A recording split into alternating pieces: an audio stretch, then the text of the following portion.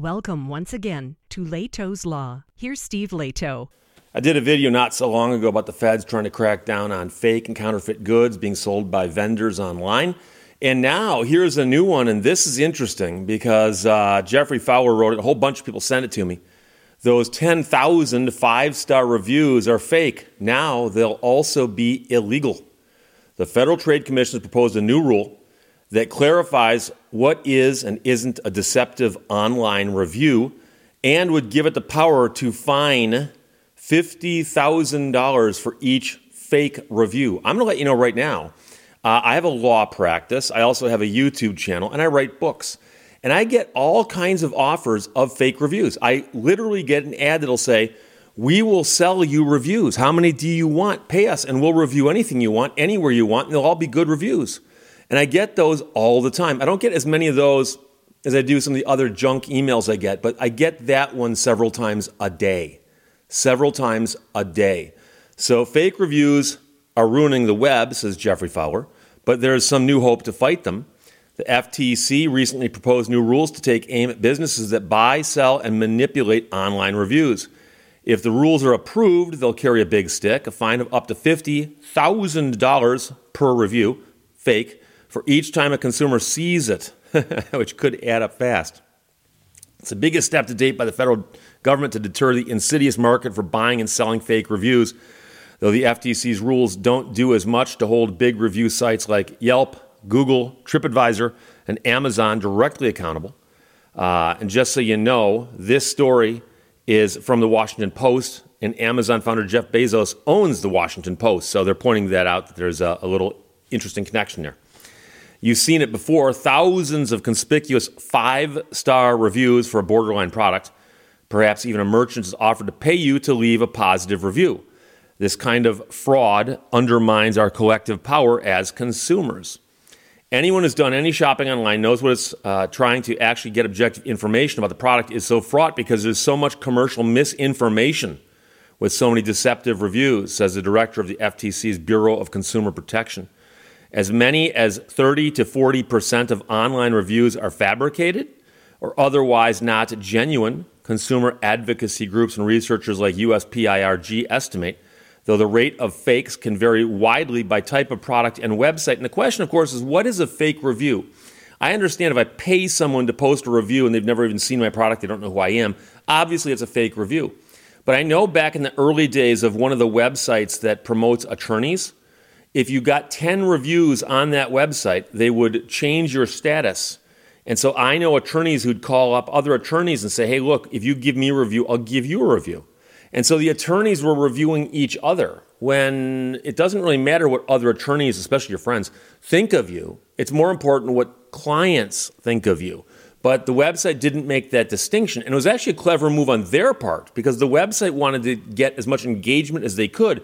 And so by an attorney asking me to review them on this site, then my friend says, "Oh, I'll review you."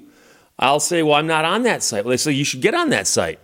And next thing you know, attorneys are joining and they're all reviewing each other.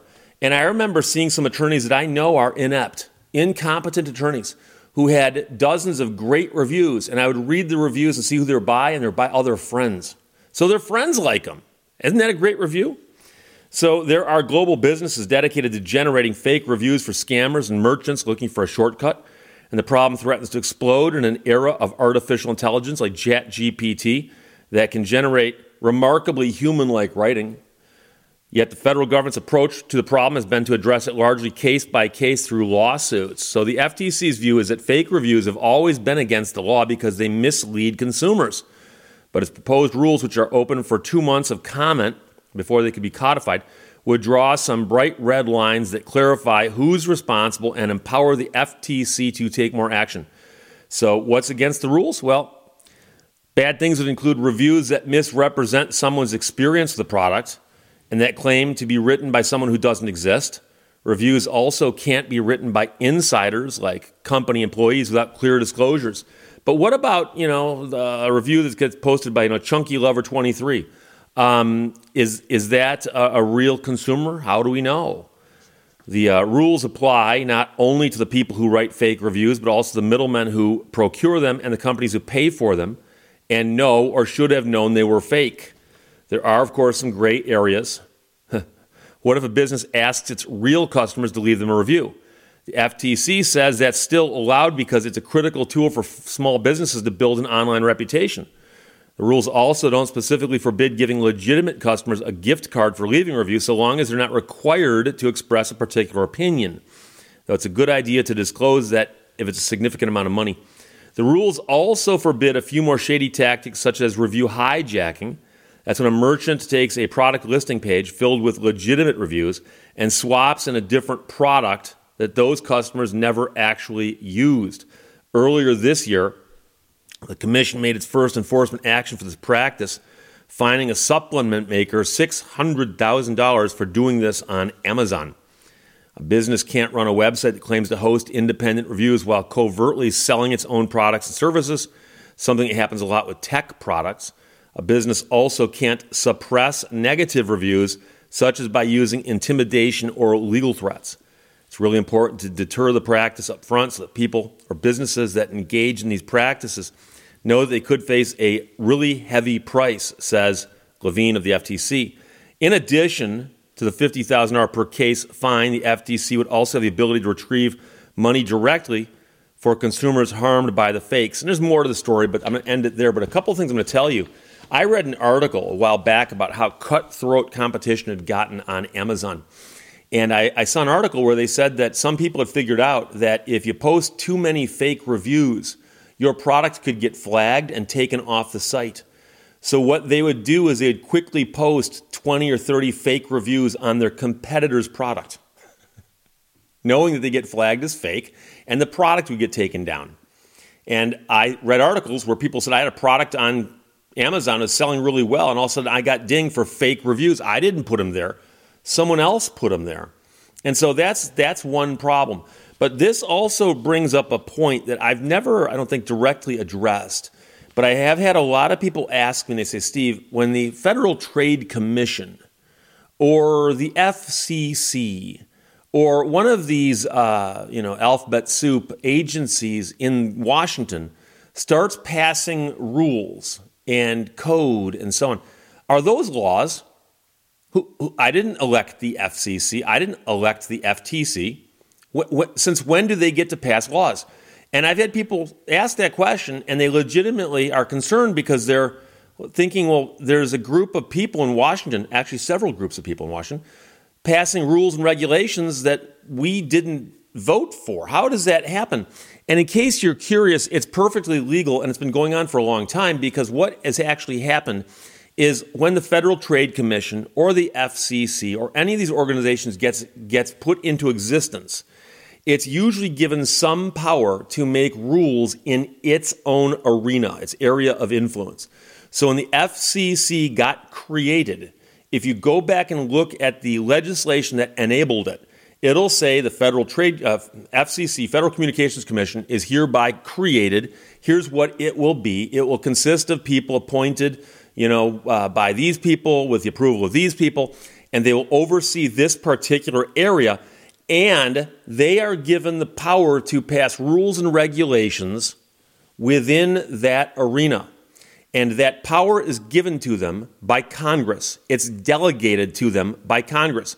Now, occasionally, you'll hear of fights happening where a group that's been given power to pass rules and regulations will pass some rules and regulations that overstep their bounds. And then either somebody who's not in Congress or somebody in Congress will say, hey, you guys are going too far there, and a fight will break out over that. But keep in mind that those agencies were created by Congress and with, of course, the approval of the president at the time. So the government has approved the existence of this organization and has empowered them to pass rules and regulations within that field. And because the law says they can, what they're doing is perfectly legal. So I've had people tell me, they say, well, Steve, a rule or regulation of the FCC is obviously not the law because it wasn't passed by Congress. Congress is allowed to delegate its responsibility in some instances, and that's an instance that's been considered to be legal. And so the Supreme Court has addressed this on occasion and has said that if Congress lawfully delegates its authority to an agency like that, that agency has lawmaking authority as long as they stay within the bounds of what was spelled out by Congress. I know some people are still going to say, but Steve, that's not right. I didn't elect the FCC. I didn't elect the FDA. I didn't elect whoever else might be out there who's making these rules. But if the Congress actually had to sit down and write all of the rules for the FCC and the FTC and the FDA and all the other ones, not just ones that begin with an F, they'd have even less time to do the work they're doing right now. Some people might say, Steve, that'd be a good thing. Well, I understand what you're saying, but the point is that the FCC, as an example, they appoint people familiar with the various communication industries and say, okay, these people know more about the rulemaking and the lawmaking in this arena, so it'll work. And usually it does work. And occasionally I've seen some fights break out. I remember some fights regarding rules that NHTSA had passed, and the car companies pushing back real hard and complaining to Congress and going, hey, look, we understand that you guys created NHTSA and gave them some rulemaking authority, but some of the rules they're passing now are a little bit over the top. And so you can complain about it that way. But trust me when I tell you that the laws passed by these organizations are usually called code or regulations, but they have the full force and effect of law because Congress said they do.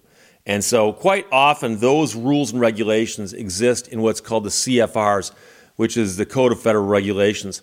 And the CFRs get issued every single year, and they're often updated. So if you wanted to know what the rules of the FCC are right now, you can go look up the CFRs on it. And there's a section for the FCC and the rules that they promulgate, as I like to say. So there you go. But the stories from the Washington Post sent to me by a whole bunch of people. Jeffrey Fowler wrote it. Those 10,000 five-star reviews are fake. Now they'll also be illegal. Questions or comments, put them below. Let's talk to you later. Bye-bye. Thank you for watching Lehto's Law. The facts, although interesting, are irrelevant.